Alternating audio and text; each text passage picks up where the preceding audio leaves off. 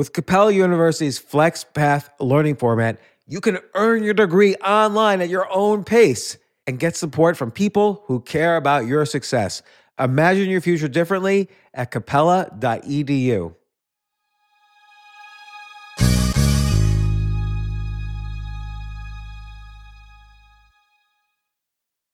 Pulling up to Mickey D's just for drinks? Oh yeah, that's me. Nothing extra, just perfection and a straw. Coming in hot for the coldest cups on the block. Because there are drinks. Then there are drinks from McDonald's. Mix things up with any size lemonade or sweet tea for $1.49. Perfect with our classic fries. Price and participation may vary. Cannot be combined with any other offer. Ba-da-ba-ba-ba. This isn't your average business podcast, and he's not your average host. This is the James Altucher Show on the Choose Yourself Network. Today on the James Altucher Show. But what's great about the world we live in is we're actually living in the future, right? If I told you 20 years ago that your doctor could give you a drug that might slow your aging, you'd say, yeah, right. But it's here right now. Well, so I'm going to ask like a couple of dumb questions. First off, do you have like billionaires calling you every day and saying, look, I'm 80 years old. I finally made my billion, but I want to enjoy it. I'm about to die and I just made the billion. Just start injecting me today. Not as many as you might think. But there's only so many billionaires, so I would say like 10 a year. No, nothing like that. What I think is going on is that most people don't believe it. It sounds too good to be true. And I'm hoping with the book and with the papers we've published and my field, which is now at the forefront of biology, that not just they, but the world realizes that this is here, this is coming, and it's doable.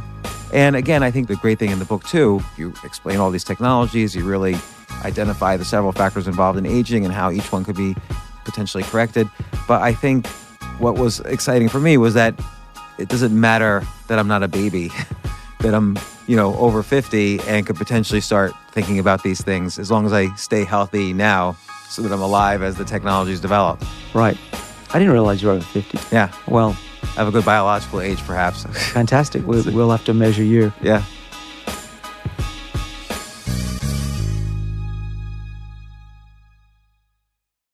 I am so happy to have David Sinclair, author of the book Lifespan, The Revolutionary Science of Why We Age and Why We Don't Have to. Again, the book's Lifespan. David, welcome to the show. Thanks, James. So I'll just, by way of intro, you work at Harvard Medical School. You've worked all over the place. You've started a bunch of companies. We'll talk about that in the longevity and anti-aging space. This book, Lifespan, you kind of review kind of your lifetime of research in the anti-aging space, which means basically you've covered just about every technique, strategy, science, molecule involved in anti-aging. It's almost like, I would say this is like right now the Bible for longevity and anti-aging. I can't think of anything that is more comprehensive, you write in an easy to understand way. Some of the science is hard for me to keep track of the names of all the different enzymes and so on, but it's easy to read this at a low level or at a higher level, so it's good both ways. And you give practical advice, plus you describe what you do.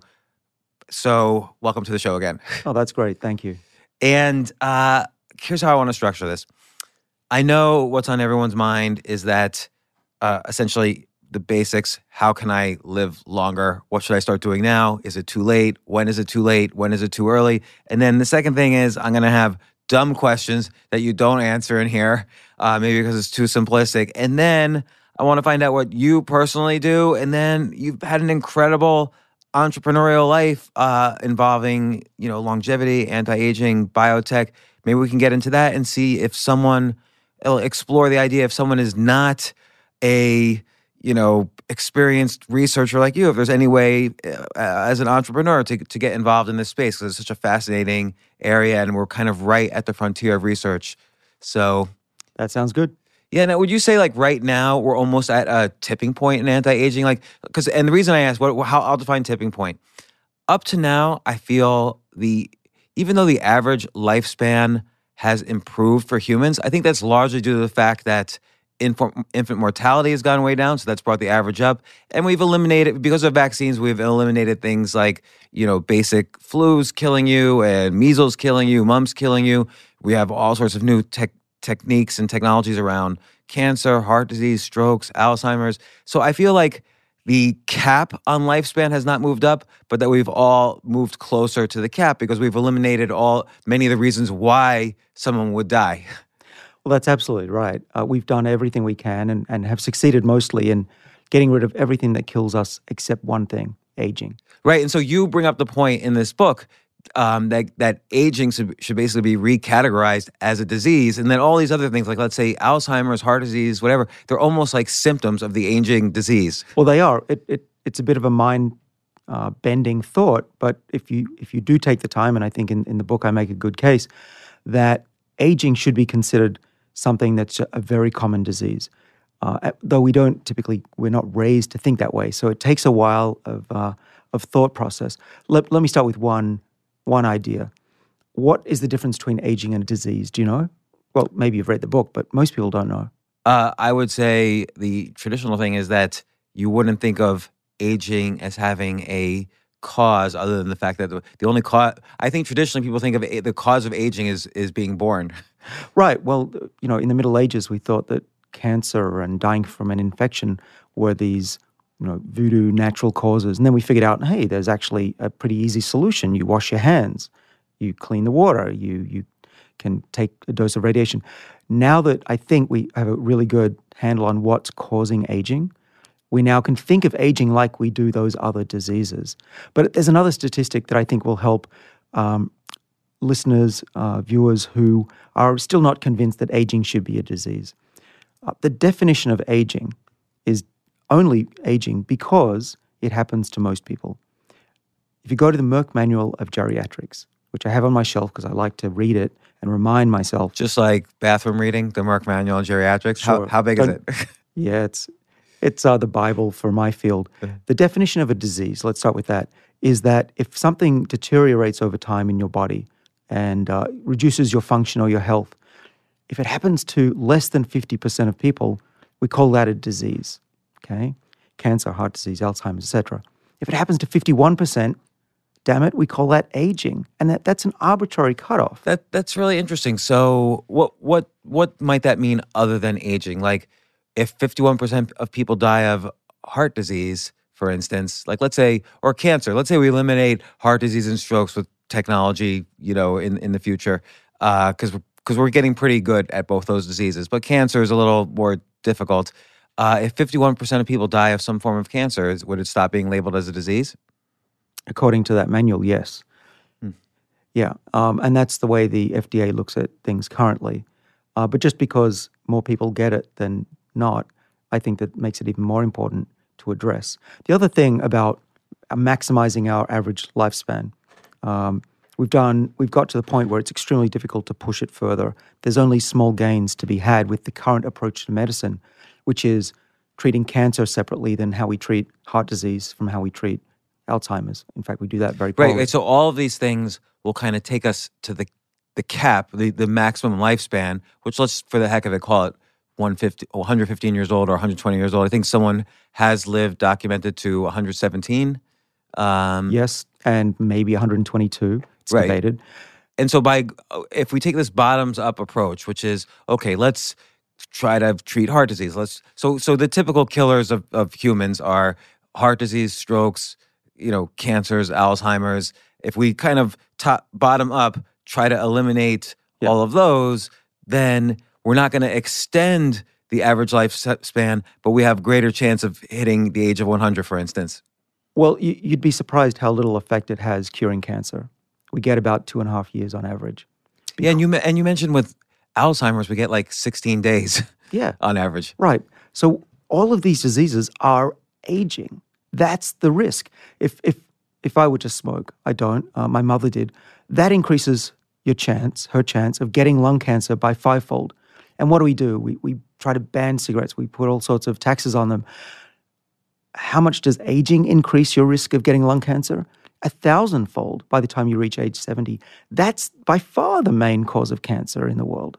If we could forestall or reverse the actual aging process, we wouldn't get cancer, heart disease, Alzheimer's until much later. And that's what I'm saying we need to do. So I mean, you kind of divide some of the things you mentioned between kind of natural cures and natural things to do to kind of increase your chances of having a healthy life. And by the way, I like the word health span that you use, which is kind of a subset of lifespan, which is how many years do you have a healthy, high quality of life. And so some natural things you can do to kind of increase your health span. And again, from a bottoms up approach, if you just do things like quit smoking, exercise a little bit, sleep well. You don't mention much sleeping here, but all of these things will bottoms up increase the health span. But again, probably not, or we know it won't increase the cap on lifespan. Where do you think the cap on lifespan could be 5, 10, 20 years from now? Because in your book, you have many ways of increasing that cap. And so I'm just curious, if you had to pick a number, where are you going in 5 years, 10 years, 15 years? And I know your goal is to at least live to 132, so you see the next century. Right, though, just to correct a misconception, I don't mind if I die. I'm not scared of dying. It's just I'd love to see where humanity goes. Right, I said it's a goal. I didn't say it was a fear. Yeah. Well, although some people are very scared of dying, and that's what motivates them. It's hard to put numbers on it. The reason is that the longer we live, the more technology we have access to. And it's going up exponentially. It's very hard to extrapolate. But let me try. A kid born today will live into the 22nd century. And just in the last 10 years, the amount of progress we've made in understanding why we age and how to address that. In 80, 90, 100 years from now, I think that it'll be possible to reprogram the body and get cells to actually be younger, literally. So you just did like a two-step analysis. So someone born today, they're going to live at least 80 years old just by the general increase in lifespan that we've seen over the past 100 years. If we consider that continue that trend, let's say someone born 50 years ago had an average lifespan of 72 years. Now someone born today might have an average lifespan of 80 plus years. But then you're saying kind of the second derivative of change due to technology has gone positive for the first time because now we have the technologies to actually increase, lifespan for everybody. Right. So the longer you live, the longer you live. And that's true today, but it's going to change even more in the future and have a big jump up, I think, based on the technologies that I've written in the book. And I can see coming in part out of my lab and others. But even if you just look at today, if you live for a year, you get another, I think it's a couple of months of life.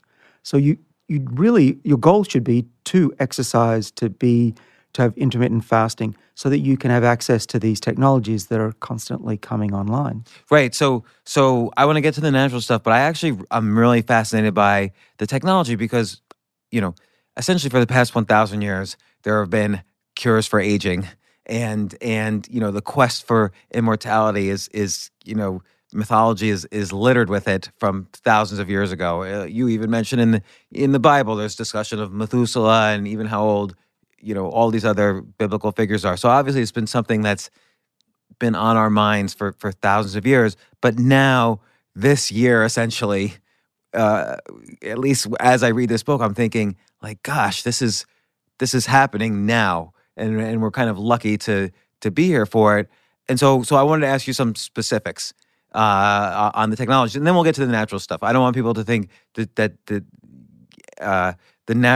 natural stuff's great to be healthy and increase your chances, but then there's these technologies that actually change how we think about aging. And so, and some of them are a little bit harder to understand than others, but you start off talking about the relationship between calorie restriction, which is, or intermittent fasting. Calorie restriction basically eat less calories, eat significantly less calories for a certain amount of time. And you talk about the relationship between that and what you call NAD plus boosters. And so I want to start with that, and then we're going to go into your other technologies.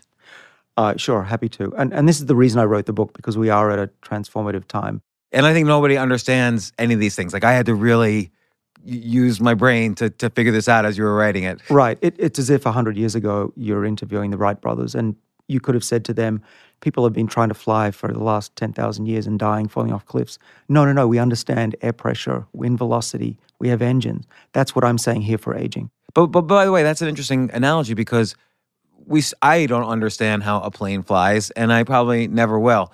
But that's fine. I just flew on a plane yesterday. So at some point, these drugs will just be available, or these technologies will just be available, somehow physician or science approved, and we don't necessarily have to understand how it works.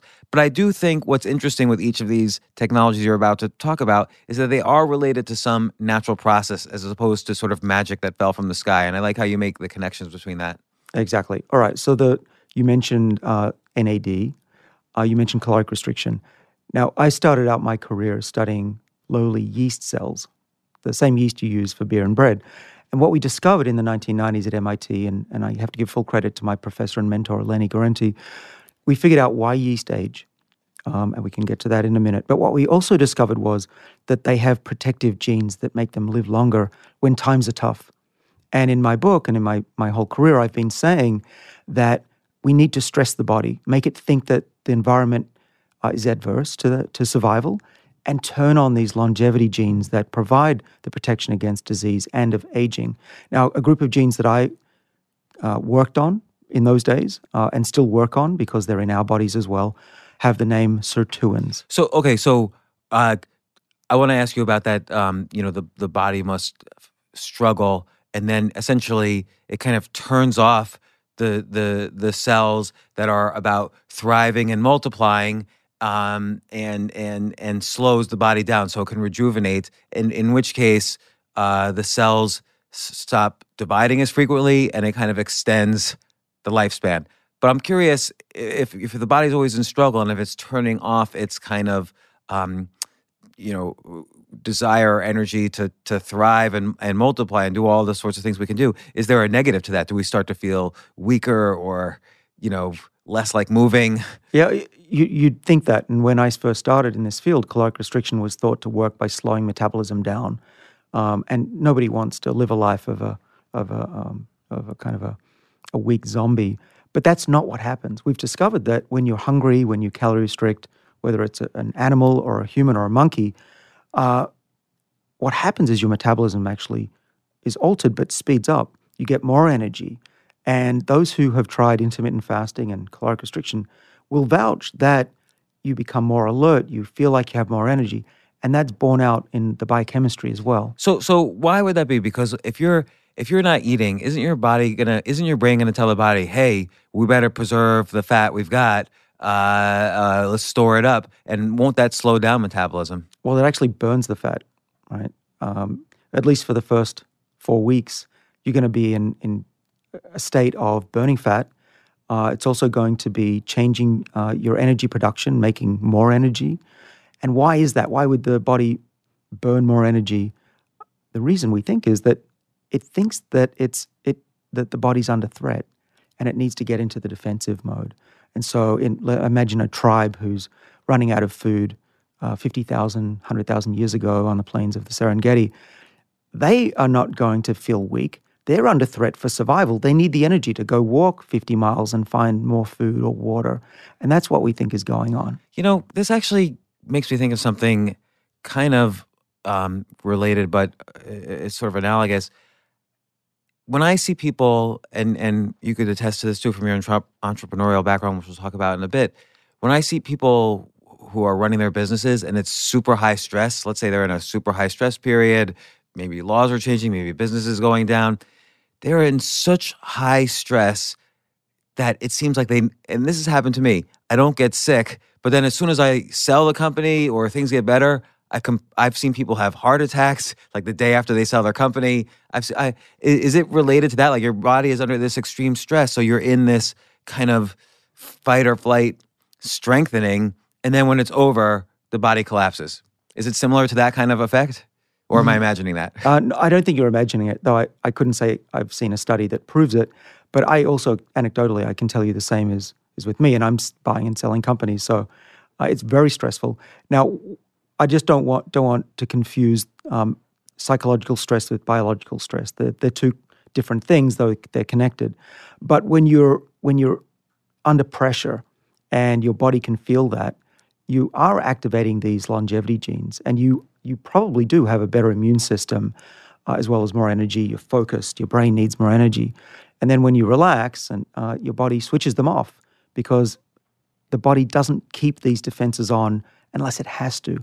That's the key. If we sit around, we build up fat, we're watching TV all the time, we're always full or we're never really hungry, our body says, I'm not going to waste our energy of the body protecting us against cancer and heart disease and other things. You have to tell it to. And the way to tell it to is either change your lifestyle, get in the zone, like we talked about, with determination and stress. And then the third way are the molecules like this NAD that you mentioned, where we can artificially mimic the benefits of fasting and exercise. Right. So right now, but with caloric restriction and intermittent fasting, combined with enough exercise to tell the body, hey, we're in the real world, we're not just lying around. These are sort of natural ways to extend health span and get closer to that current cap of what a lifespan might be for humans. But then if you kind of accelerate all of those processes with some of these technologies that you're about to talk about, that the theory is, and you've seen it in various studies, the theory is this will extend the lifespan, not just extend our ability to be healthy to our capped lifespan. You're saying the lifespan is not capped because we could take all of these natural things and really juice it up. Right.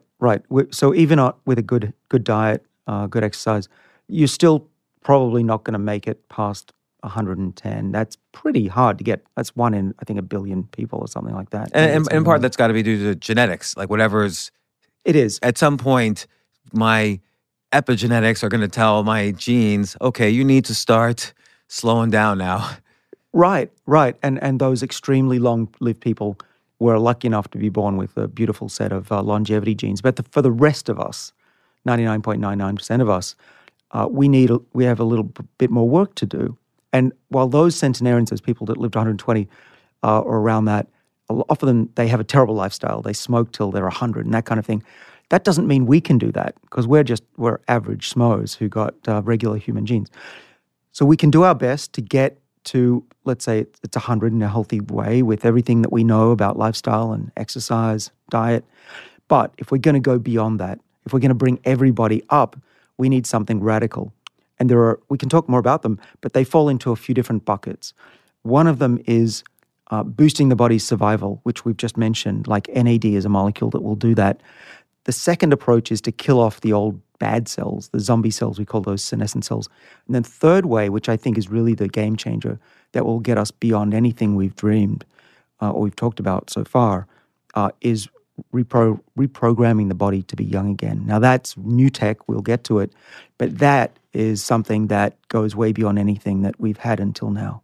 Yeah, so and then you also slip a little bit more into the future in the book when you talk about gene editing, and then there's a few other technologies I want to ask you about, but let's start with the NAD plus. So as you were about to mention, you were studying sirtuins, these proteins. Yeah. So sirtuins, think of them as the protective enzymes in the body that tell the body when times are tough, hungry, exercising. And there are 7 of them in our bodies, in each cell, and they do different things. But together, they protect us. Now, they do a lot of things. We're still figuring out what they do, but we know about 100 different things that they do to make us healthy. These 7 sirtuins? Yes. And they're in every single cell in the body? The genes are. Depends on the cell type. They turn them on in different ways. But yeah, pretty much most cells will have all 7 turned on.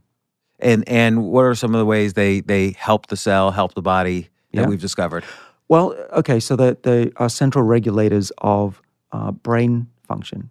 So if you boost them in the brain, you get a mouse that is resistant to Alzheimer's, but it also lives longer, which is pretty interesting. So these are longevity genes that also protect us against the ravages of aging. Another good example is that they control the body's digestion of old proteins. So when we're hungry, where the body gets its energy besides fat is taking old proteins and throwing them in the recycling bin. In the cell, it's called a lysosome. And that gets rid of those old proteins. So what are the old proteins like lying around? Well, why? Yeah. Why do I have like it's like an attic of protein? Yeah, because it takes energy to digest them and recycle them, and the body doesn't expend energy unless it has to. So if I eat steak like a year ago, will some of those proteins still be somewhere in my system? Some of them will be. And they accumulate, especially the misfolded ones. They aggregate. We know Alzheimer's is caused by that, other diseases. But there's something called chaperone-mediated autophagy. Autophagy is just meaning auto-eating.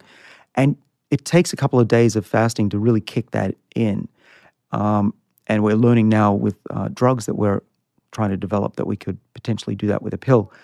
But the point is that our daily lives, because we're always essentially eating and snacking, that never really gets turned on in a big way. And so if, for instance, I have a friend who tried a 3-day fast, just water, and on day 3, he was telling me it's like he woke up. It's like suddenly he was on speed or something. He felt so much energy, and that's after 3 days of not, or 2.5 days of no eating. Yep, that's probably why. But at some point, though, you have to get tired or feel weak or something. Well, I don't fast long enough to be able to tell you from experience, but those who do it, Peter Attia, for example, they say that they feel great once you get over the hunger. That's one side effect. But getting back to these sirtuins, they control these processes. So without them, you don't live longer when you calorie restrict. You don't live longer when you boost NAD levels. And that is actually the biggest breakthrough up until this reprogramming stuff, which is now we understand why diet and exercise work so well. And now we can make drugs that take us way beyond what we can get from just being hungry. Right. So you're saying so diet and exercise activate these sirtuins to basically protect the cells better. Right. And of course, my colleagues who are listening are screaming, David, there's more to life than sirtuins. And that's true. They fall into 3 main buckets of longevity genes. There are the sirtuins, which we work on. There's another one called AMP kinase, which regulates how much energy or senses how much energy we're taking in. And we can talk about how to tweak that pharmacologically. And the third main one is called mTOR, or just TOR, and that responds to amino acids, how much meat you're eating, for example. And that is also a key regulator of how long animals and probably we live as well.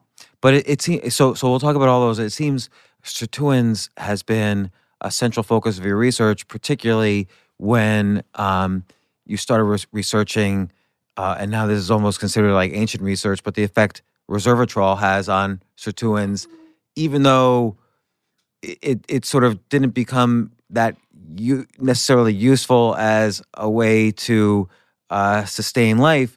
It was the first time you realized that a cell can affect the functioning of these sirtuins. Yeah, that was we're talking about 2003 to 2006, where we showed in yeast and then in worms, flies, and then mice, that if you give a mouse that's eating an American Western diet resveratrol, it was immune to the negative effects and would live just as long as a lean, hungrier one. That was the first demonstration, that you could find a safe molecule that would prolong some aspect of lifespan and health. But I think more importantly, it showed that you could mimic caloric restriction with a drug one day. And I still am a big proponent of resveratrol, or I'm a believer. I'm still taking resveratrol every day. And do you take it like in some pure form? Because again, for instance, resveratrol is found in red wine, obviously. So everybody kind of applauded around the world when this research was done. But you have to have like 1,000 glasses a day to have the effect. Right. So how do you get a more raw resveratrol experience? Well, I have a 44-gallon drum of resveratrol in my basement that's been a supply for a while. That's pharmaceutical grade. But there are people selling resveratrol. I would just, if anyone's interested, make sure the company is reputable and it's high grade material. Like I go to the drugstore right now and buy resveratrol, but like what's pharmaceutical grade? Well, for us, it was ultra pure, made under drug conditions in the lab. Of course, not everyone has access to that, but that you don't need to take that. I think resveratrol is one of the few molecules that is fairly cheap, so there's no reason to doubt that what's in the product is what's in the product. So like if you take a typical tablet that's sold on the market, how many equivalent glasses of wine is that? Well, the average glass of red wine has about 1 milligram, and I'm taking a teaspoonful in my yogurt every morning. That's close to 1 gram. So yeah, like you said, 1,000 glasses of red wine every morning is what I'm doing. I see. So and then you take it with the yogurt to help the body absorb it a little better. 100%. You need to do that, and that's actually one of the problems with some of the studies out there is that people didn't realize that resveratrol is just essentially like brick dust. It does not dissolve. So you need something like a yogurt or some oil like that to get it absorbed. That said, I've had my cardiovascular system looked at. It's extremely healthy. So at the very least, it's not doing me any harm that I can see. It's very cheap. So that's the risk-benefit ratio that I do in my head as to whether to do it or not. Right. So then, but then now there's newer drugs, pills that are available, plus ones that are being researched, and that's so resveratrol. Maybe you could say is like the basic NAD plus booster, and NAD being this molecule or chemical that boosts these sirtuins. Yeah. And well, so the sirtuins are enzymes, and they're doing a reasonably good job in our bodies, but not great. In fact, the older we get, the crappier they work. is that because we weren't used to evolving them? Like they basically worked until we had kids, and then the job was over. Exactly.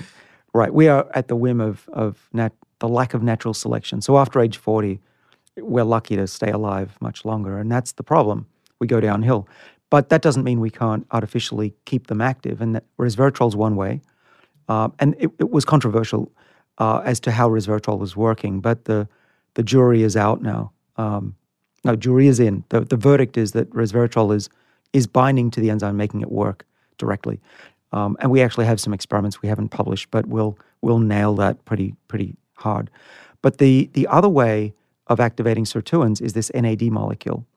And the way to think of it is resveratrol is the accelerator pedal that makes the enzyme work faster to protect the cell, and NAD is the gas. And you need both to have optimal performance.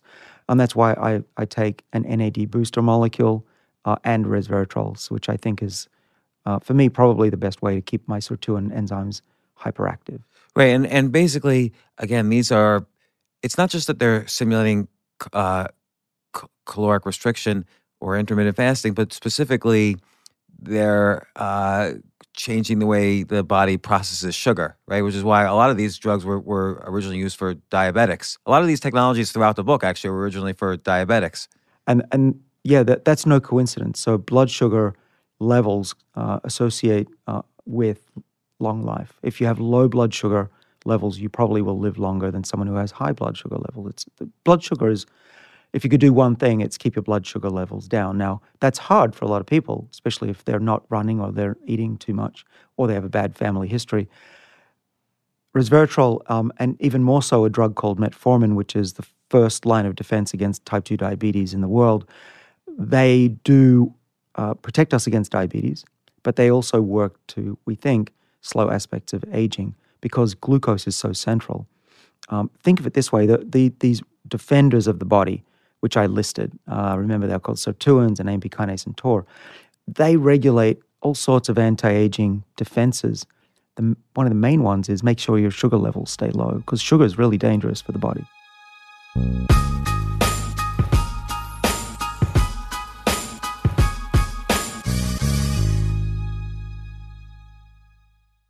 Yes, it's totally true. Airbnb has changed my life. If anything, they have made my life so much better. Like I used to live in Airbnbs. I lived in over 100 or 200 different Airbnbs over a 3-year period, and I loved it. I became a really good guest of Airbnbs, and I got to know lots of hosts. So when I initially owned a house, of course, the first thing I thought was, I'm going to turn my house into an Airbnb because I travel a lot. So why leave my house unused when I can make a side income by letting others Airbnb my house or come to stay in my house as guests? And having my own Airbnb or being a host for Airbnb has allowed me to do just that. And I've met other hosts. I've actually spoken at Airbnb's host conference. I think it was in 2017. I met so many just nice hosts. It's a great community. And I love, turning my own home into an Airbnb. Like I'm traveling to Austin next month. My home's going to be an Airbnb while I'm away, and I'll stay in an Airbnb. I'd rather stay in like a 3-story house Airbnb than in one tiny hotel room in the middle of Austin during South by Southwest. So listen, while you're away, your home could be an Airbnb. Many people host on Airbnb, but there are people who are just letting their house sit empty, who've never thought about it or didn't realize their space could be an Airbnb. Hosting can easily fit into your lifestyle and is a great way to earn some extra money. So if you have a home, but you're not always at home, then you have an Airbnb. Your home might be worth more than you think. Find out how much at airbnb.com/host.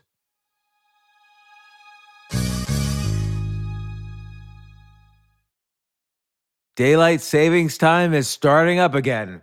Okay, podcast is over. That's all you needed to know. But why do we have daylight savings time?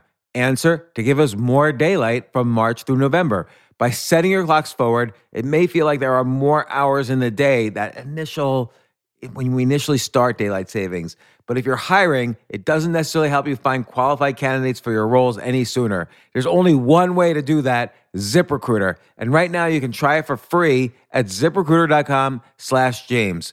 ZipRecruiter works around the clock to find qualified candidates for you. Once you post your job on ZipRecruiter, they send it to 100 plus job sites so you reach more of the right people. This is such a brilliant idea for a business, and ZipRecruiter did it. So ZipRecruiter's smart technology also quickly scans thousands of resumes to identify people whose skills and experience match your job. I've used ZipRecruiter, particularly as a potential employee, and I still, to this day, get messages every day. James Altucher, would you like to apply to be VP of Entertainment at NBC or whatever? So there's just nonstop emails. Like I got 5 or 6 emails today because a year ago I signed up for ZipRecruiter. So spring forward with a new hiring partner, ZipRecruiter, and find top talent sooner. See why 4 out of 5 employers who post on ZipRecruiter get a quality candidate within the first day. Just go to this exclusive web address to try ZipRecruiter for free. ZipRecruiter.com/James. Once again, that's ZipRecruiter.com/James. ZipRecruiter, the smartest way to hire.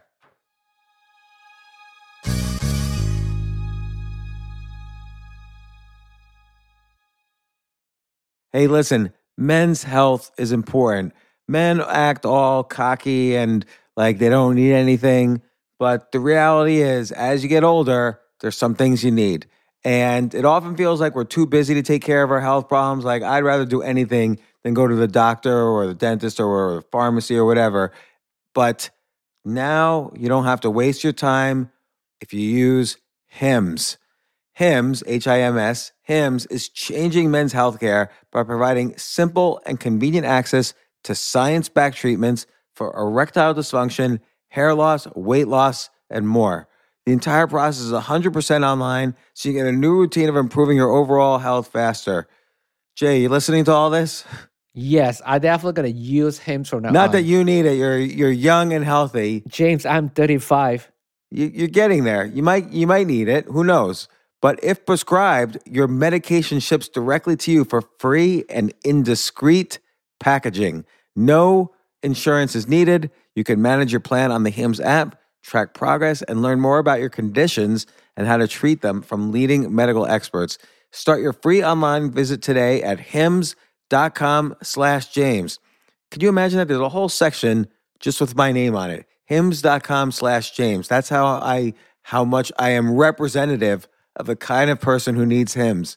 That's HIMS.com/James for your personalized treatment options. HIMS.com/James. Prescriptions require an online consultation with a healthcare provider who will determine if appropriate. Restrictions apply. See HIMS.com/James for details and important safety information. Subscription required. Price varies based on product and subscription plan.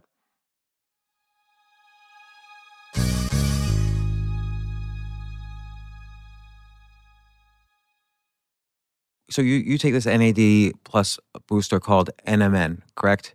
Yeah. So and that's freely available. That's over the counter. Metformin is prescription. Right. In this country, yes. With M&M, with NMN, it's Don't Mary take Nancy. M&Ms. That's not going to make you live It's the much opposite of longer. M&Ms. Yeah. It's NMNs. You've had some incredible, or you've seen some incredible results, like unbelievable results. With NMN, well, only in mice. We're still in the process of doing human clinical trials. They're about 2 years old now. So far, things look promising, but nothing to report yet. But in the mice, labs around the world have used NMN and other what we call NAD booster molecules. These are precursors to NAD. They're not NAD itself. some of the effects that we've published are protection from radiation and increased endurance in old mice. Others have shown slight increase in longevity, not a lot, by just a few percent, but protection against heart disease, heart attacks, even Alzheimer's. And so a lot of stuff happens in mice that doesn't translate to people, which is How much of our genes do we share with mice? 95.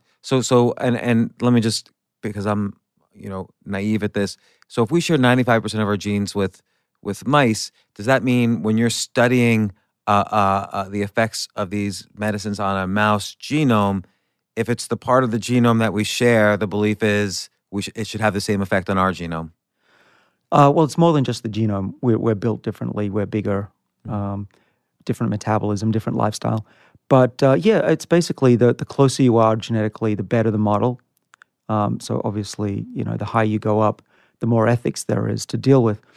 What's interesting about aging is that these molecules, resveratrol, NAD boosters, these other things, metformin, they work on organisms ranging from flies and worms, and even yeast cells in some cases, all the way up to rodents.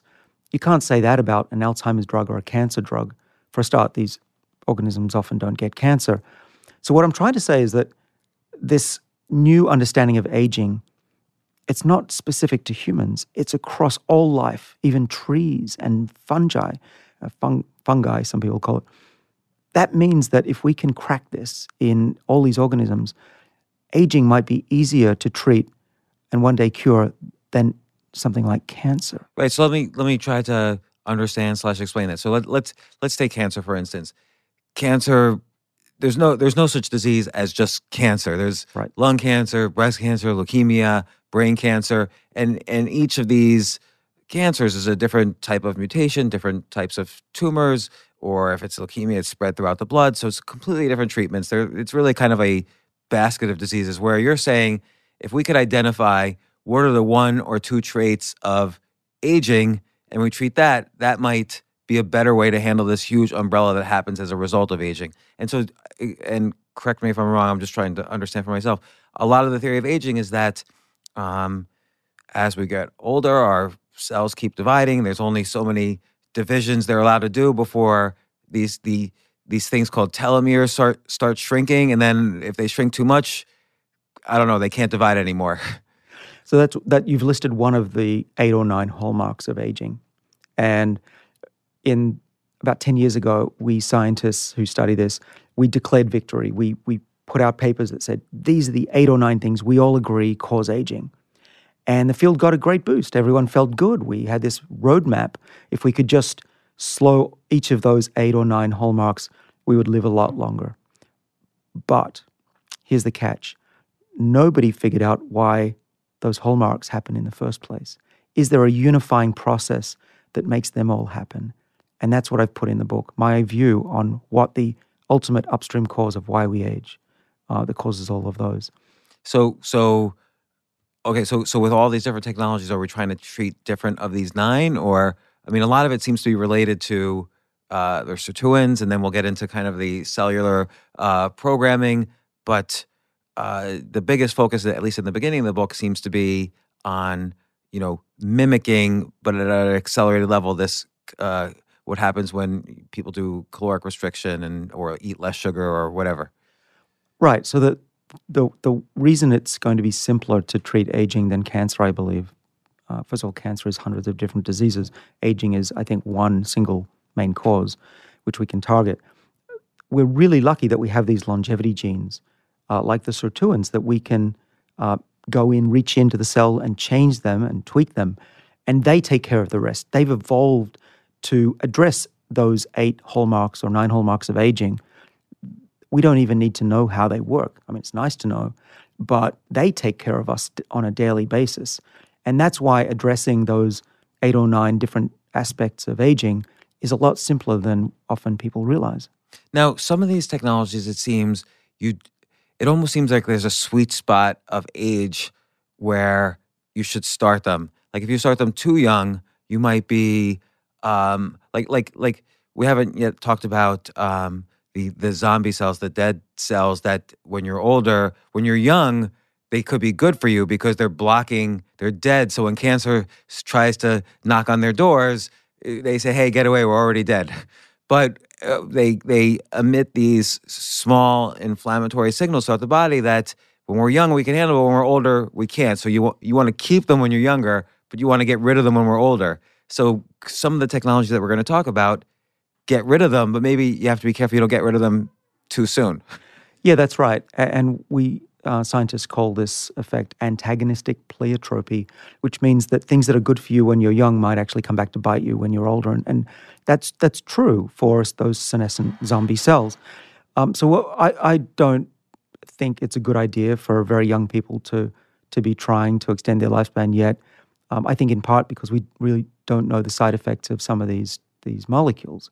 Like for instance, you take metformin, and you mentioned metformin, which is prescription. I mean, there are side effects to that. Like, do you ever get, do you ever think like, okay, if I'm taking this every day for life, is this gonna remove the body's need to create certain molecules because I'm feeding it metformin, or even these NAD plus boosters? Is the body going to say, oh, I no longer need to produce NAD naturally? My guy here is taking all this extra NAD boosting, so I don't have to do it myself. Right. So one thing I hope everybody who knows me or reads the book understands is I don't take a lot of risks. When I start taking a molecule, you can bet that I've done a lot of research with my colleagues on this. And in the case of the NAD boosters and metformin, we've given them to mice for many years. And I know that this concern that you have is unfounded before I'm going to start taking it, including safety studies that I'm aware of sometimes years before the public is aware of them. In the book, I broke with a rule of a lot of scientists, which is I'm putting stuff out that some of it isn't even public knowledge yet. Well, and you also mentioned something like a third of your colleagues also take metformin. That's true. So metformin is an interesting drug in that it's been taken for over 30 years by many millions of people. We have a lot of safety data. It's not risk-free, but the biggest side effect that people get, myself included, is an upset stomach feeling, which I actually find helpful because then I don't feel like eating. I think the risk is really low for me. It's a personal choice. I never tell anybody what they should do with their lives, but I'm transparent about what I do because I believe in honesty. Metformin, what's important about metformin is, first of all, I collaborated with a guy at NIH, Rafael De Cabo, and those mice that were fed metformin for the latter half of their life were protected against many different diseases, and they lived longer. Now, some people argue that was just because they were thinner, and that might be true. But what we also have shown is that metformin is, in humans, seemingly associated with not just less diabetes, but protection of those diabetics against cancer, heart disease, and frailty in tens of thousands of patients. I didn't know that. So in the tests that have been done, I guess they're done on mice that have been bred to be tested. Do you ever take mice from the wild and, Yeah, we should. There's limited amounts of funding. We're always scraping by in research. But that's what you should do. You should try many different mice. You should be trying other organisms. I'm working on treating dogs because we don't want to leave them behind with this technology. But yeah, black 6 mice is what we call them. It's typical black rodent in the lab. These are inbred lines, though they're not as closely related as you might think. We used to think they're all identical. They're not. But other labs, not mine because I have limited funds, use a variety of different mice. Take an orange one and a black one, breed them together, get a mix of offspring, and test the molecules on those.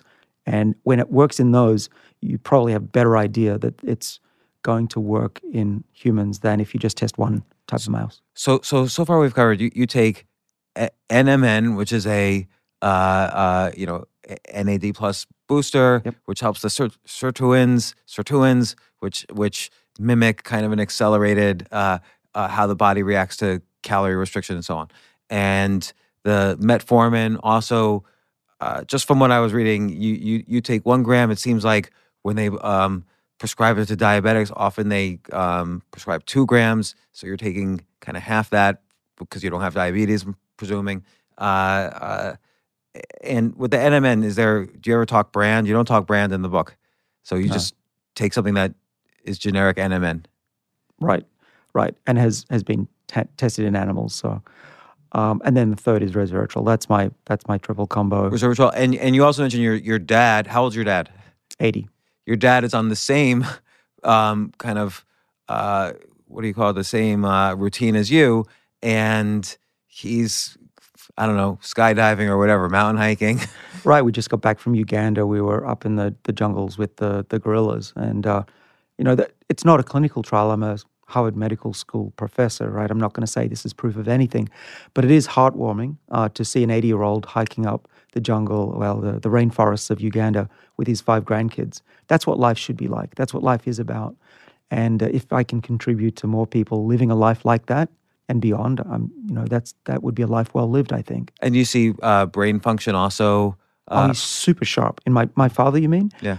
Yeah, my father. If you didn't, he still has gray hair. He's not looking 30, but everything else about him speaks 30-year-old. He doesn't walk like an old person. He doesn't think like an old person. He doesn't have the pessimism of an old person. He is, for all intents and purposes, a 30-year-old running around the world having a great time. And so just to finish your personal routine before we move on to the other technology, you also take vitamin D3 or vitamin B3, vitamin D, Yep. vitamin K something. K2. So what? And then 83 grams of aspirin. So what are all those? What are they all doing? Yeah. The K2 is keeping calcium out of my arteries, hopefully, and putting it in the bones, which is what we need. And do you find the intake of vitamins actually the body absorbs them? Well, I don't test myself that much, right? Mostly I'm reading a lot of papers every day to know what is true. And there are a lot of, not so much vitamins, but plant molecules that are insoluble, like resveratrol, where if you take a horse pill of a lot of different things, most of it is either comes out the hole at the end or the other hole at the other end. And so it's fairly expensive what people do. But what I think people should do is consider taking these vitamins and these other supplements with something that makes them more soluble. Like what? Like how do you take it? So I take all of these things that you mentioned with food. I think food is a great way to get things absorbed and dissolved. And so I have a morning where I take a little bit of yogurt and and a coffee, take those, and then at night after I've had dinner, I take the rest. But you'll buy like the vitamin D in the store. It's like a tablet or a pill or a capsule. Yeah. And your argument is that if you just take it straight, you might end up just crapping it out later. But if you take it with food, because the body is kind of goes hyperactive in terms of digesting the food, it's going to also digest and absorb the vitamins. That's right. Now, there are some very soluble. Vitamin D is not a concern, but some of these other ones, yes. Why don't they give those vitamins as like a fluid or as powder? They should. And some companies are now starting to do that. Like, if I get like a vitamin K tablet, like a Flintstones vitamin K tablet, should I like turn it into a powder, like smash it up? So vitamin K I don't think is a problem either. Again, it's these other supplements that you get. Typically plant molecules aren't very soluble. Each is case by case, right? I don't have, unless you read the book, I don't have at the tips of my fingers which ones are as soluble as others. But what I like is that, first of all, I had the time to put all of this down on paper so that now people can read it. If we run out of time and I can't remember things, it is in the book, what I do and why, and the science behind it. And I've actually never had aspirin. So I understand it's a blood thinner, and I guess there's some anti-inflammatory aspects to it. I don't really know. What do you take the aspirin Let's for? talk about aspirin. So aspirin, it was thought to be one of the best things you can do to prevent a heart attack. Now, more recent research in a lot of people has suggested, but not disproven, that aspirin is not as protective against heart disease unless you've already had a heart attack. All right. And I looked at all the data as much as I have time to read those papers, and I'm still convinced that a baby aspirin is worth the risk. First of all, how much does it cost? It's probably a fraction of 1 cent a day. That's not a problem. Is it going to hurt me? Well, there's some evidence that it can hurt the stomach over the long run. I take a coated tablet. Don't worry about that. And at best, it's going to prevent me from having inflammation in my cardiovascular system and have plaque buildup and leading to a heart attack. And so that's one of those things where I'm not sure if it's going to work. People say yes, people say no, but I'm pretty confident that it's not wasting my money too much and that it's not harming me. So that's more or less kind of your daily routine and supplements and medicines you take. Now I'm curious about some of the other studies that you and your students have done. Like in particular, I was intrigued by the chapter on what you call the Yamanaka factors. And there's a lot of science in there. Maybe you could explain that a little more, because the results on that sounded amazing. Like you're actually reversing the aging process with those. Yes. And so this gets to my central information theory of aging, that we're not losing the genetic information of our cells. That's the old theory. My new theory is that we're losing what we call the epigenetic information, which is how those genes are wrapped up in three-dimensional space and which genes are accessible to the cell and which are not. And I'm sorry to interrupt. Oh, it's all right. I just kind of want to explain real quickly or understand. So we have all these genes. Our the genes in our lungs do different things than the genes in our brain and the genes in our heart. And how do all these genes know what to do? There's something called everybody's got their epigenetics, which is almost like the software for all the genes. And so every gene carries this epigenetic, this quote unquote software, and the genes say, well, what should I do? It plugs in the software, and then the software says, okay, you're in the lung, you do this. And I don't really quite understand where the epigenetics are or how they kind of get this so-called software-like aspect, but that seems to be the way it works. Yeah, I couldn't have said it better myself. It's actually quite simple how the epigenome works. It's just a lot of people don't explain it simply enough. DNA is a strand of a chemical, and we read it as a one-dimensional code, just like a computer code. But the software is actually how that string of DNA is packaged. If you wrap it up like a tight ball or you spool it like a hose reel, then the cell won't be able to take its reading enzymes and have access to it. So that's how you switch a gene off. So if you're a brain cell, you don't want a liver gene switched on, so the cell in the brain switches off all of those and packages them tightly. But if you're a neuron, you want the nerve genes to come on from birth and stay on your whole life.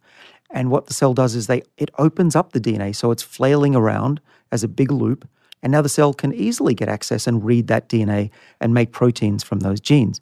And it's really almost too simple for it to not be well understood. It's compact chromatin, compact DNA is off, and open chromatin loops is on. Now, what I'm saying is that aging, large part of it is that compaction and that looping gets messed up over time. It jiggles around. You don't have that packaging the way we have when we're born, and cells lose their identity, so that a brain cell starts reading genes from the liver and vice versa. And why does it start to do that? Well, we don't fully know all the causes, but one of the main ones that we've figured out is a broken chromosome. When a cell gets a broken chromosome, it has to halt everything it's doing and go fix that. One of the ways it does it is that it changes the packaging of the chromosome. So when you've got a broken chromosome, you've got to unpack it, of course, so you can get access to the molecule. DNA isn't naked. It's often associated with protein. And that act of opening up the chromosome, fixing it, and trying to put it back together, that putting it back together and repackaging those loops and those spools, that's what gets messed up over time. Now, it doesn't happen instantly. You can have an X-ray or go out in the sun and you don't get old immediately, but it's cumulative. Okay, we know that if you go in the sun every day of your life, you're going to look wrinkled, and an Australian will tell you what happens. Fortunately, I never leave my apartment basically except to walk 30 feet to do this podcast. Well, this is why if I measured your skin's age, it probably would be relatively young. And we can do that. Knock on wood. Well, let's get to that clock, because it's really interesting. What's just been discovered is that there's a clock in our bodies, which is the epigenetic information that tells the body where these loops are in the DNA. And you can read those quite accurately. And it's called DNA methylation, but don't worry about the name. Basically, it's where are those loops and where are those spool compactions. And we call this the Horvath clock, named after my friend Steve Horvath. But think of it as the epigenetic clock that tells you how old you are biologically. Forget about candles on a birthday cake. This is really how old you are. So James, if I took your blood today, I could within a few days tell you very precisely, within less than 5% error, how old you are and when you're going to die. So just to mention, this is like if I go to, it's called Inside Tracker or Inside, what's the company that you started that, Inside Tracker, yeah. does that help calculate the biological age, or does it, because I know it tracks for you all of your relevant biomarkers. So they're looking at that, but they haven't started doing that yet. What they do is they look at molecules circulating in your bloodstream that are not the epigenome, but they were able to make somewhat of a prediction of your biological age. But this is even better, and this is coming online now, to combine a blood test that measures the chemicals and an epigenome test that measures your DNA's change over time, your epigenome. And I think there was a recent study where they only did, it was like 9 people. They studied a combination of, correct me if I'm wrong, NMN, DHEA, and human growth hormone, and they claim that has reversed the biological age, the Horvath clock. Right. So a couple of my colleagues, Leahy and Horvath, were on that study, and admittedly, it's only 9 patients, so it's not a slam dunk. We don't know for sure if it's true. But I was talking with Steve Horvath about this. We were in the Dead Sea, actually, when this came out, floating in the Dead Sea. That's a different story. But what's interesting is that was the first hint that we can turn back the biological clock, not just slow it down, but turn it back. That's pretty cool. And I think in the future, when we adapt reprogramming methods, which we can talk about, I think we should, that you'll not just go back 2 years, but go back 2 decades. Right. So let's talk about these Yamanaka factors, because that's a different area now. Maybe describe that, because it's a little pretty complicated. Yeah. Well, so let's just summarize where we are now. We've figured out that there are longevity genes that are responsive to diet and exercise. They're great. We've tweaked those with molecules like NAD boosters and resveratrol. We know that there are these zombie cells which we can kill off.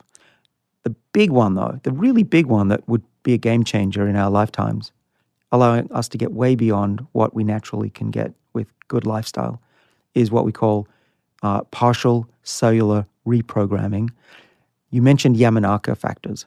Yamanaka is a Japanese fellow who in 2012 won the Nobel Prize for discovering that 4 or more genes can be put into cells, old cells, and in the dish make them stem cells. So artificial stem cell production. So and I'm sorry to interrupt. I'm only interrupting to kind of clarify and so that I understand and hopefully everybody else. So he was able to take kind of embryonic stem cells, meaning they had the potential to be anything at that point still, and recreate them from first, I guess, mice, and then later adult humans, or the research is to be able to recreate them from adult humans. Right. So think of it this way. If I had the 4 Yamanaka factors with me, they're back in the lab, I could put them into one of your skin cells, create a dish with all of your cells growing, reprogram them to be stem cells, what we call pluripotent stem cells, meaning they can turn into anything we want. And then by coaxing them with various chemicals, I could turn dish A into nerve cells, dish B into skin cells, and beautiful young skin cells, or turn them into a new heart. So I always try to understand this, like, and I don't want to, because we still have a lot of ground to cover. I don't want to spend too much time on this. When you say turn a stem cell into, let's say, a skin cell, what do you do? Like inject it with other skin cells, or how do you do that? It's easier than that. My students do it all the time. You just squirt in a cocktail of a few chemicals and they respond. How do you know what chemicals to put in? Well, that's what scientists have been figuring out since 2010. Okay, so like so go on. How would you take these stem cells then and make them useful for anti-aging? We don't. But Yamanaka gave us the clue as to how to reset the biological clock. What we know is that Yamanaka factors strip away the biological clock back to 0, which is not going to be useful for us. Otherwise, we'd turn ourselves into the biggest pile of stem cells or a tumor. But what we and a couple of other labs in the world have realized, if we just tweak the Yamanaka factors in the body, in a mouse, for example, if we turn on not all of the Yamanaka factors, but just a few of them, the safe ones, we can take a cell back in time, but not so much that it becomes a stem cell. So it's partial age reset of the body. So okay, he identified these 4, whatever you call Genes, Yamanaka genes. it. Yeah. factor. So and that if you turn them back on, they might be lying dormant across our body, but if you turn them back on, they sort of revitalize this biological age. Yeah, they take the age of the cell back.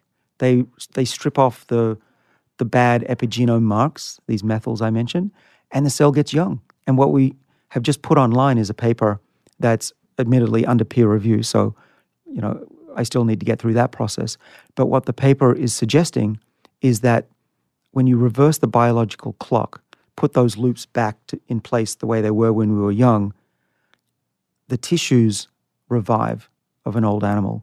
And in that paper that we put online, which anyone can Google, it's on bioRxiv, it's called, they can see that we can restore the vision of an old mouse.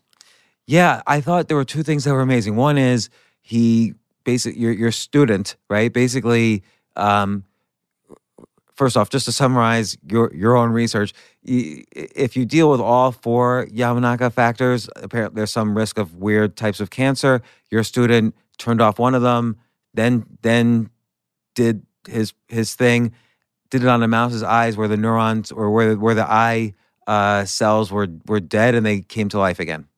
That was the first experiment, right? And so we did that in collaboration with Zhigang He's lab. He deserves credit because this is his lab's work. We supplied the 4 Yamanaka genes, which we give with an injection to the eye of a mouse. Then what he did was he pinched the back of the eye, and what happens normally, same as if you break your spine, is that those nerves die and the mouse will never see again. Instead, when we turned on the Yamanaka factors after the damage, those nerves grew back. So theoretically, then you mentioned the spine. If someone has a spinal injury where the nerves or the cells die, and so they're paralyzed, could this potentially be useful for healing permanent spinal injuries? We think so, but I have to be careful not to overpromise because that's a big claim.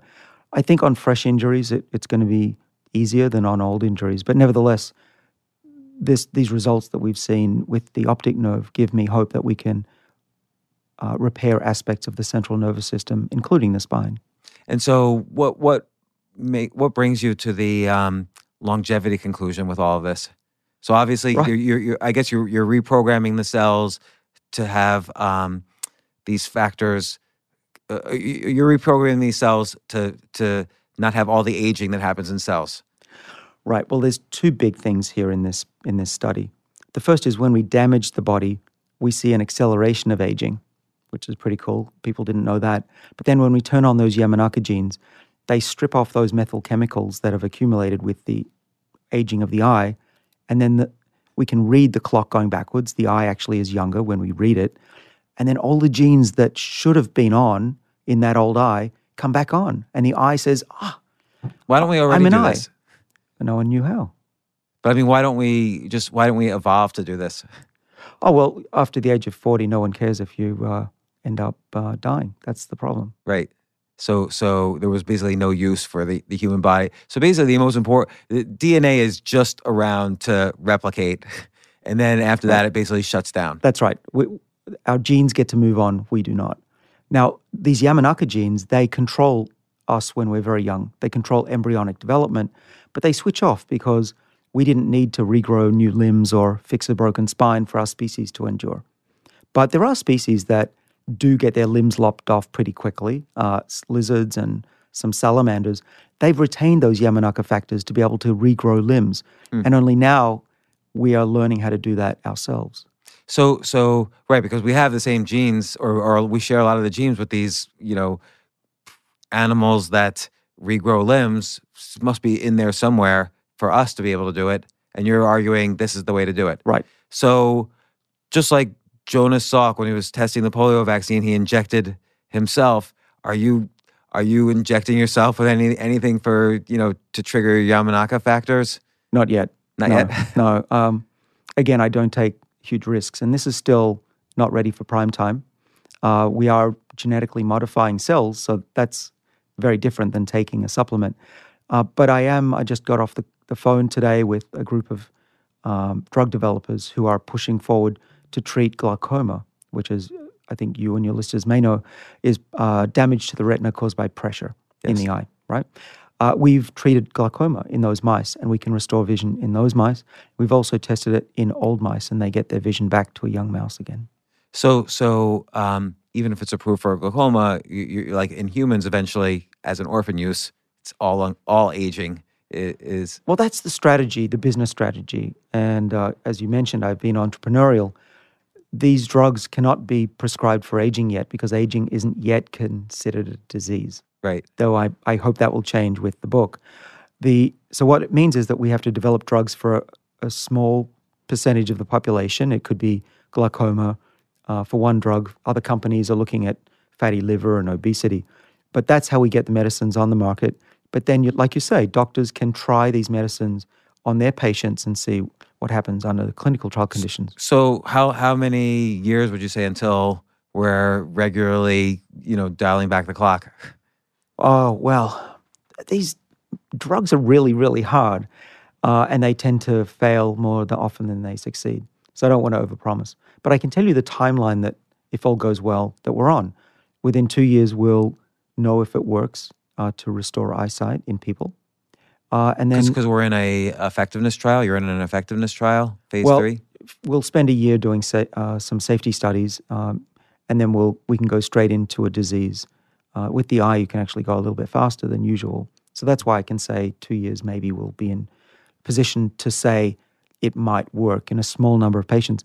But then you're required to do dozens, if not hundreds of patients, and that takes a few years. So we're talking about 6 to 10 years for that technology of reprogramming to be available for a small part of the population.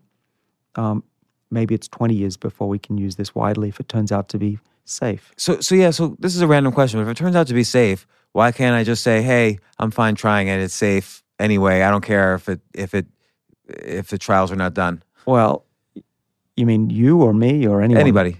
Well, yeah. This is the law. Like you can't take the drug until it's gone all the way through phase 3. But phase 1 proves the safetiness. Why can't I just take it after it's proven safe? Well, where are you going to get it? You'd have to come to my lab and do that. And yeah, just sell it. I'm not going to do that. No, it's not possible to use viruses unless it's FDA approved. You fall into 2 categories. Either you're a drug, you're a supplement. And supplements can be sold if they're generally regarded as safe. Gene therapy is not. And so in terms of medical tourism, is there anywhere I can go to start getting these once it's proved safe? Definitely not. It's not available. In fact, it's only being done in my lab right now. But who knows? We can talk hypothetically about other countries using this technology. We just had China last year, or was it early this year, engineer a couple of children to be resistant to HIV. Why not? Not why not, but some people might think that it's feasible and quite helpful to engineer a child who could be resistant to aging. And so presumably China doesn't have kind of the ethical concerns we have had historically about using stem cells and, gene editing and all that. For all we know, they're plowing right through and handing this out to every prisoner in Shanghai and said, here, take this. Well, I suppose that's feasible.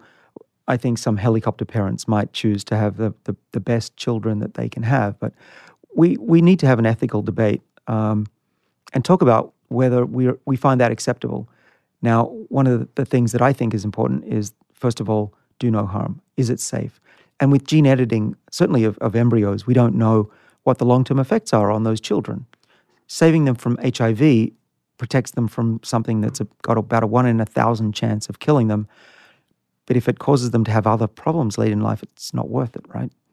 Right. So presumably they're now tracking these kids to see if there's anything else. They solve some random thing, HIV, and now they're tracking to see what other side effects might occur over years or decades or whatever. What about gene editing by using something like CRISPR to go straight into the gene and take out the methylation that ages the genes? That's a very good question. So we've my colleague Juan Carlos Belmonte, who is also in this club of reprogrammers, just a few of us, he's developed a way to edit the epigenome and remove those chemicals and reset the clock that way. So there are going to be other ways. You can use the Yamanaka factors like we do, Belmonte's using epigenome editing. We're all working towards developing pills that we could take instead of gene therapy and actually truly reverse the age of our bodies. And my worry has always been, oh, am I going to be too old for this to work? But if you're talking about reversal, basically if you're talking about stem cells that are embryonic and can be set back to any age, this would work well with old people. Well, that's true. We only had the technology until recently to wind the clock back a little bit. And the later you started, the harder it became to reverse aging and extend lifespan, in animals at least. This might be a different ballpark. This might be in a completely different world where you can be 80, 90, or 100 and take these therapies and get your eyesight back within a couple of weeks.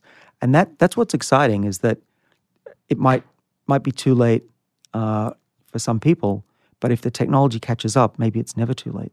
Yeah, well, even on the NAD plus boosters like this NMN, you have anecdotal evidence, or at least it seems like an anecdote, that one of your students, his mother was taking NMN and starts menstruating again after going into menopause.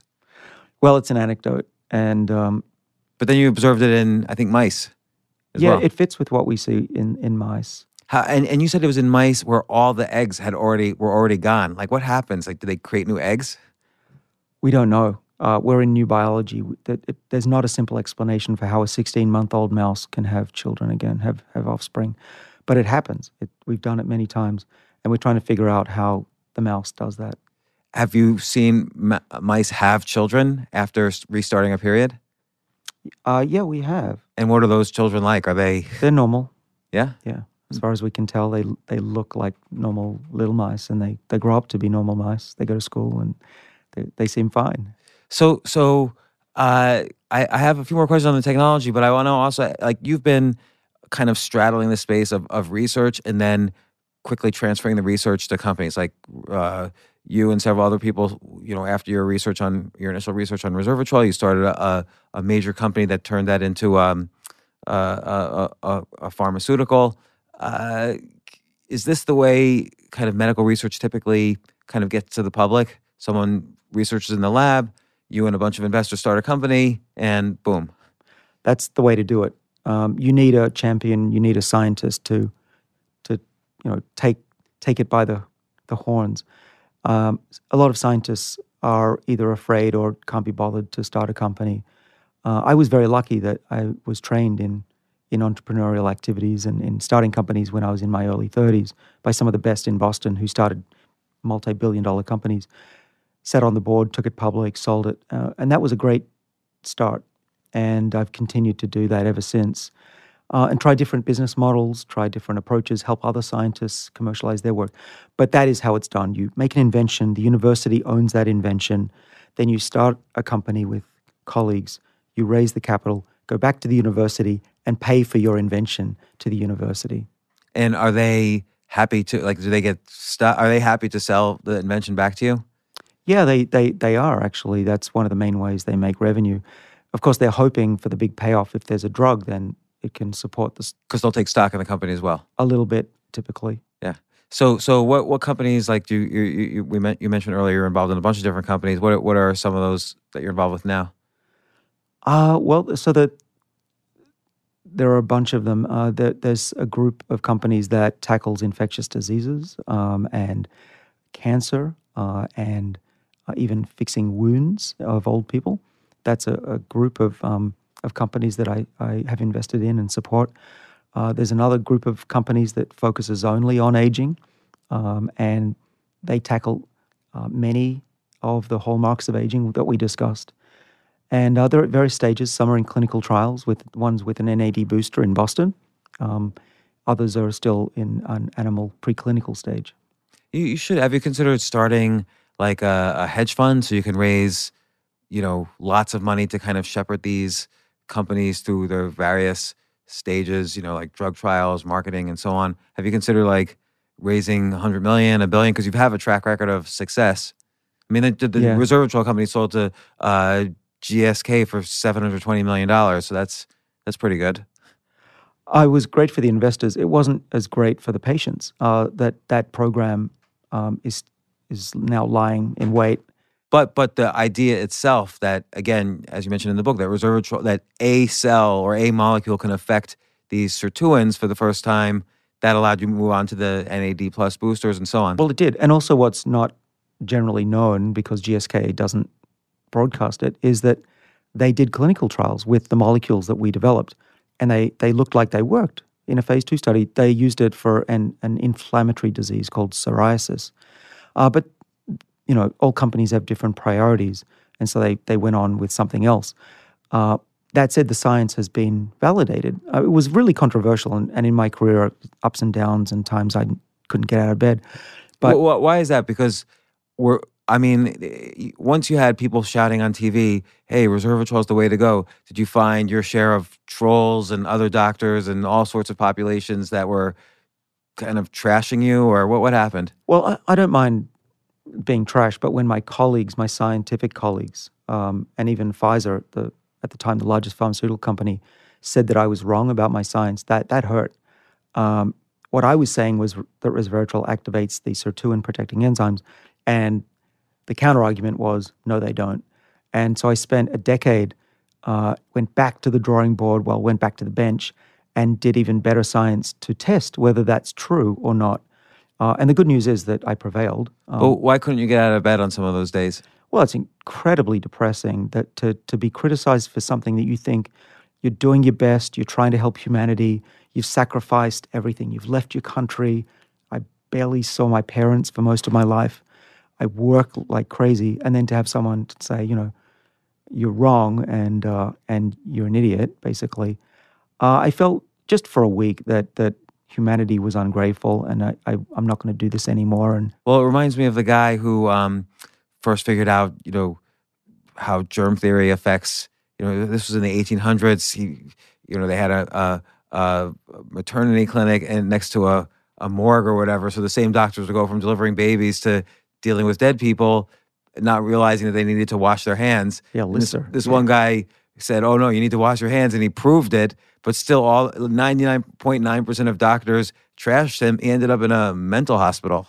I don't blame him. It really hurts when this happens, and especially if you're doing it for good reasons. I'm not trying to make any money. I invest and give away most of what we get, what we earn. Really, we're trying to help the world. And here's the other thing, James, that hurt. We had data in my lab that we hadn't published that said, very likely, if not certainly, it was right. So I knew in my heart that we were going to prevail, but there was this criticism, and as much as I tried to defend myself, it made it worse. When I said, I'm not sure what Pfizer's doing, but it doesn't match what we've done, the trolls on the internet said, who's Sinclair telling Pfizer they don't know what they're doing? Who is this schmo? That hurt too. Yeah, and so how did you personally, what tools did you use personally to deal with that? Oh, well, I'm a very sensitive guy, actually. I don't have a thick skin. I should. But what I did was I went back to work. That's what gives me pleasure, discovering things. Did you have trouble getting funding with so much? Oh, yeah, my funding dried up. Yeah, I figured I was not going to have a lab anymore. My career was over. My lab was a thriving 20-something group of PhDs and postdocs. It went down to 4 people. I had people in my own lab say, Sinclair, you're full of crap. That really hurts when the people you're training turn on you. But there was one guy who I want to credit with saving everything. Basil Hubbard, he's now a professor in Canada. He said, you know what? Screw the naysayers. Let's just look at the data. And he looked at the data. I looked at the data, and we said, that doesn't make sense. There's something going on here that we have to figure out. And we dug in, and we went left, we went right, we hit brick walls. But finally, we broke through, and we figured out what was going on. And we could explain the discrepancy of what Pfizer was seeing, what we were seeing. And it turned out we were right in the end. Did Pfizer ever say, oh, sorry? No, they did not, and I'm sure they never will. And so now your companies are doing everything from, healing specific diseases or injuries to anti-aging to, we talked earlier about kind of big data analysis of, the three-dimensional genome, which seems extremely difficult. Like, how do you go about analyzing, basically how all these proteins and genes are, three-dimensionally placed to each other? It seems like there's trillions of possibilities. How do you go about analyzing that? Well, there's new technology. As we head into the genomic world, the genomic era, the century of biology, we are now able to do things that were impossible just 2 years ago. For instead of $1 billion, we can do it for a couple of hundred. The kind of technologies that I'm developing and with some of the companies that I've spun out and invest in are developing one-shot tests that tell you within each of the cells that you analyze not just what the one-dimensional architecture of the genome is. We know how to do that. 23andMe does that. But what happens in 3 dimensions? What are those chemical marks that tell us how old we are? What are those loops? We can now see that if there's a loop of DNA, we can now see that these ends of the loop are touching each other. It's called a TAD. And we can measure those very quickly, very cheaply. And with these tools, within just a couple of days, and at this point maybe a few $1,000s, you can have not just a one-dimensional map of a tissue, but a 3-dimensional, eventually a 4-dimensional map of a tissue for very little money. And that'll tell us way more than we can get just by measuring those mutations that we currently measure. But my worry is if it's no longer linear, the complications increase like literally a trillion-fold because you have exponential number of possibilities. So you have to look at so many genomes to get some understanding of what's the average, and what's a deviation from the average. Like, how would you do that? Well, that's very perceptive. And what's the outcome? What's the outcome you hope for? Well, okay, so we faced this problem a few years ago in my lab as well as many others, that we had so much data, even for a single point in the genome, it's n-dimensional. It can go for 100 different dimensions. How do you store that information? And when we started with the human genome, we called it the reference genome, and we use math, pretty simple math, to match someone's. If I take your genome, I can match you to the original one. But that's one dimension. That's pretty easy. So that's basically exactly how speech recognition works.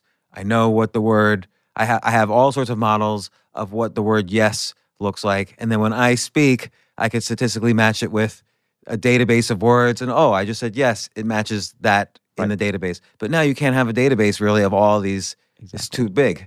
Well, so we just learned last week that we're likely to be awarded a patent for putting the genome on a graph rather than a linear database. And graph analytics is the way to go for all these complicated data sets.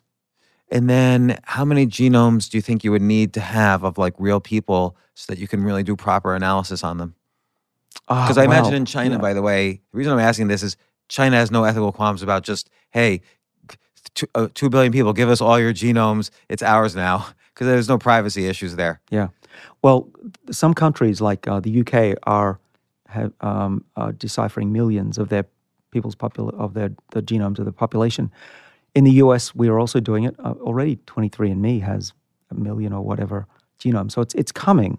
People are either paying for it or the government is insisting. In China, they're, like you say, they're doing over 1 billion genomes they'll have eventually.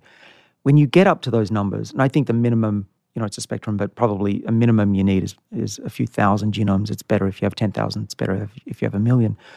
When you get up into those numbers, and you're not just looking at the code of the DNA, you're looking at the software on top of that, we're going to learn so much why a cancer cell in your body sits there for 20 years and a cancer cell in my body might multiply uncontrollably. That's the kind of information that we currently lack, but we're building that database right now across the world. So you're basically hoping to build, to have a way of analyzing these graphs of these genomes, and then knowing the sort of outcomes of the humans who supply those genomes, you'll be able to kind of figure out which loops do which, when they connect, when they don't connect, or when they have distance from each other. But that of course, will require very sophisticated analysis. I'm going to be curious how you ultimately cross that bridge. But the end result is a lot more information about just any kind of disease or, Oh, for sure. maybe even personality factors. Who knows? Yeah, exactly. And that's sometimes or probably why we don't have such a great understanding of how our genes control our lifespan and our health, because there's all this other regulation. I mean, if you look at a computer, how are you going to figure out what's going on unless you also look at the software? You've got to look at the software, and that's what we're doing. I was just yesterday for a number of hours on the call with a company called Dovetail Genomics, another company that I shepherd and have invested in. They're the ones that can take your tissue and show you the 3 dimensions. And what they're doing is collaborating with me to look at how that changes over time during aging. And we're going to test what happens when you reprogram the cell to be young again, exactly see how those loops go back to being young again. And then we can figure out how the cell does it. Right now, we're not really even sure how it's possible that a cell has the information to reset. Where is that backup copy of the epigenome? We don't know where it's stored at all. We've got to find that. Yes. Is it? What would you say is what you're? That sounds super exciting. Would you say this is what you're most excited about, or maybe some of these earlier things like the research on the Yamanaka factors, or more research on the NAD plus boosters? Well, I get excited about a lot, but the most exciting thing for me, well, the most challenging thing for me, which is most exciting, is the Yamanaka factors tell us that there is a backup copy of youthfulness, and we can access it with those genes. But where are those genes going to get that information? Where's that backup drive? That is the most important thing I think that I can do in the next few years, is find that. And it goes back to information theory. Claude Shannon, who developed basically this from scratch, he said you need a backup copy of any signal, whether it's radio, and now we have the internet. We always store a backup copy. Our bodies are like that. We've just discovered there's a backup copy of the epigenome. We don't know where that is residing, and I'm looking for it right now. So, again, why don't it seems like a great idea for you to. So I'm going to ask like a couple of dumb questions. First off, do you have like billionaires calling you every day and saying, "Look, I'm 80 years old. I finally made my billion, but I want to enjoy it. I'm about to die, and I just made the billion. Just start injecting me today." Not as many as you might think. But there's only so many billionaires, so I would say like 10 a year. No, nothing like that. What I think is going on is that most people don't believe it. It sounds too good to be true. And I'm hoping with the book and with the papers we've published and my field, which is now at the forefront of biology, that not just they, but the world realizes that this is here, this is coming, and it's doable. And again, I think the great thing in the book too, among many things, I mean, in the book you explain all these technologies, you really identify the many factors involved in, or the several factors involved in aging, and how each one could be potentially corrected, and in some ways already corrected. But I think what was exciting for me was that it doesn't matter that I'm not a baby, that I'm over 50 and could potentially start thinking about these things, as long as I stay healthy now, so that I'm alive as the technologies develop. Right. I didn't realize you're over 50. Yeah. Well, I have a good biological age, perhaps. Fantastic. We'll have to measure you. Yeah. But yeah, that is the hope that, and the promise of this research is that it's not going to be too late for our generation. I think we're about the same age. I was saying that we're probably the last generation to live the natural human lifespan, and that our children and their children will see great gains in health and longevity, the same way we look back at our great-grandparents and think, God forbid. So here's a question I didn't see in your book, but maybe you have an answer. What's the deal with like fecal transplants and longevity? So the idea of taking bacteria from someone young, say, and transplanting it into your bacteria. Well, that science is very early, and that anyone who says that it works is full of it. But it works in mice. So we know that, it seems. A little bit. It's been done mostly in fish, actually, but that does seem to work. Now, I think it's possible that one day people will get youthful microbiomes installed. That makes sense to me. I haven't discussed it a lot just because I think it's earlier than a lot of this other science that came before. But I like it. I think that why not restore the age of our bodies and our cohabiting microorganisms? There's a lot of them in our bodies. They change as we get older. Actually, just going back to the yogurt that I have, that's not just regular yogurt. That's yogurt that I make that has the right combination that I think keeps my microbiome young.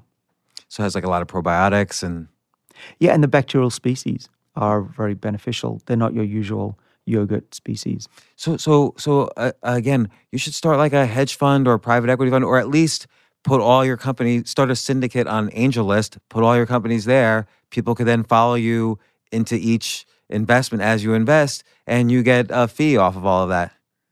Well, yeah, you've been in finance. Let's do it. All right. Well, all right. We'll save that conversation.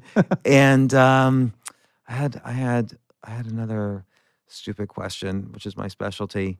But okay, so just to summarize, here's what I'm going to do, because I'm going to go on your routine too. There's you describe it specifically on page 304 of your book, but there's the NMN that you take, which is the NAD plus booster. You also take resveratrol. You take these vitamins that you describe in the book. You take aspirin. You take the steps, so you're exercising, and you do a little bit of weightlifting on the weekends. Metformin. You do the 1 gram of metformin, which you have to get a prescription for, and it's I guess your doctor allows for an orphan use because you're not taking it for type 2 diabetes, which seems to be the only thing it can be officially prescribed for. Right, but it may sound strange to listeners and viewers, but probably a third of my colleagues are taking metformin right now, and they don't have diabetes. Yeah, and I actually, before I came here, I spoke to a doctor about it, and she told me, "Oh, no problem. Well, I'll prescribe it if you want. Talk to the guy first and find out." Yeah. I mean, the data is compelling, and the other thing is that it's over the counter in a lot of countries because it's so relatively safe. So I think that's low risk. But what's great about the world we live in is this isn't. We're living in the future, right? If I told you 20 years ago that your doctor could give you a drug that might slow your aging, you'd say, yeah, right. But it's here right now. And in terms of lifestyle, you don't mention sleep at all in the book. Do you find that to be a factor or not really a factor? You say you sleep, I think, 6 to 7 hours a night, but Yeah. a lot of books about sleep and aging and so on recommend 8 hours, but they do say it differs per person. Right. Well, there's a few reasons I didn't put a lot in. One is that there are really good books on this. Sachin Panda, my colleague, wrote a great one. The other, more important reason for readers is that I don't want to stress people out about sleep. There are these books that people have read and they've said, David, I can't sleep anymore because I'm so worried about getting sleep. I say how I try to relax. I try to avoid blue light of the screens. That really helps. And I also don't eat or drink too close to bedtime.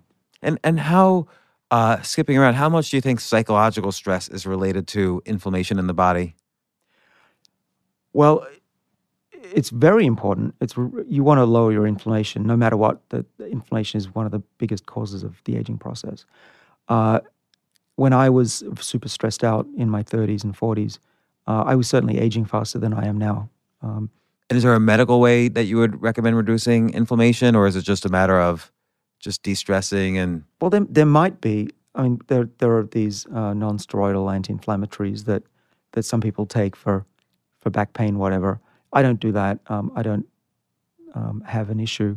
The aspirin is helpful, I think, reducing overall inflammation in my body. That's what I do. What I do, though, is I've learned over the last 30 years from my 20s how to overcome psychological stress. Haven't you? Yeah, it's definitely different. Like now, things that I've encountered at 40, when I encounter them at 50, I can say to myself, I can deal with this. I know how to deal with this. You sort of, there is a sort of benefit to aging, which is a tiny bit of wisdom on some of these things that used to be very stressful. Yeah. Well, so the adage that I always remember when I'm stressing out is, nothing seems as good as you think, and nothing seems as bad as you think. And I've found that to be true throughout my life. Yeah, I have a similar one, which is, I'll figure this out. I just repeat to myself, I'll figure this out. Now, final question, but I do want to say, this is a book I'm going to read and reread and study and keep track of your career to see what the latest things you're always doing. But the book is Lifespan, The Revolutionary Science of Why We Age and Why We Don't Have to by David Sinclair. And it's just an amazing book. I I have almost every other page bookmarked here. But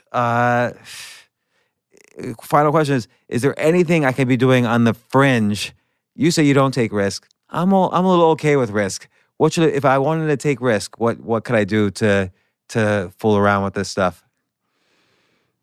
All right. And just in full disclosure, because I'm a professor, I'm not recommending, I'm not condoning, I'm not qualified to make recommendations. Okay, you got that? As far as you know, we're not even recording. Good. All right. Well, there's so the third group of longevity genes is this mTOR, and that's the one that measures how many amino acids you're eating. And there's a drug that works to extend lifespan of animals dramatically and seems to reverse some aspects of aging in people. The drug is called rapamycin. The problem is that in high doses, it knocks out your immune system, and it's used to treat organ rejection. Right. So rapamycin has this amazing history. It was found on Easter Island of all places. This amazing anti-aging drug, and it affects the how quickly. From what I understand, it affects how quickly these telomeres shrink. And I think the problem is that when you're older, you kind of need those telomeres to be smaller so you don't get cancer. So is there a problem that if you live longer because of this drug, you could be susceptible to more cancers? Doesn't seem to be. In many studies, if anything, it protects against cancer and diabetes. This mTOR is interesting because it also turns on other defenses against these hallmarks. One of the big things that it does is it digests proteins. Remember, we were saying that these accumulated old proteins, you want to turn that on. So rapamycin will simulate fasting if you're American, and it will digest those. And so rapamycin is great for that. It even can boost the immune system with small, irregular doses. And if you want to be on the fringe, you can look it up. You can find a doctor that might prescribe you low-dose intermittent rapamycin. What does it mean by intermittent? Like once a month, once every 3 days? So no one knows that the answer to what's optimal. What would you do? I'm not doing it. What would you do if you were doing it? What would I do? Again, full disclosure, I'm not saying do it, but if you took it for just a few days and then let your body rest for a couple of weeks, similar to how you do a 3-day fast. Think of it like that. All right. Well, David Sinclair, author of Lifespan, thank you so much for coming on the show. Tomorrow we're going to start a hedge fund and all sorts of other things. So looking forward to having you on the show again where we could brag about how we're 20 years old again. And thanks so much for coming on. As soon as I got the book, I contacted you, you know this, and we arranged to have you on the show. I'm so glad you came. Oh, thanks for having me on. It was awesome. Thanks, David.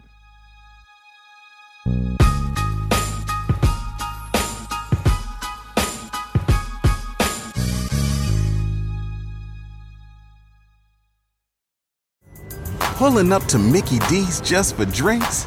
Oh yeah, that's me. Nothing extra, just perfection and a straw. Coming in hot for the coldest cups on the block. Because there are drinks. Then there are drinks from McDonald's. Mix things up with any size lemonade or sweet tea for $1.49. Perfect with our classic fries. Price and participation may vary. Cannot be combined with any other offer. Ba-da-ba-ba-ba.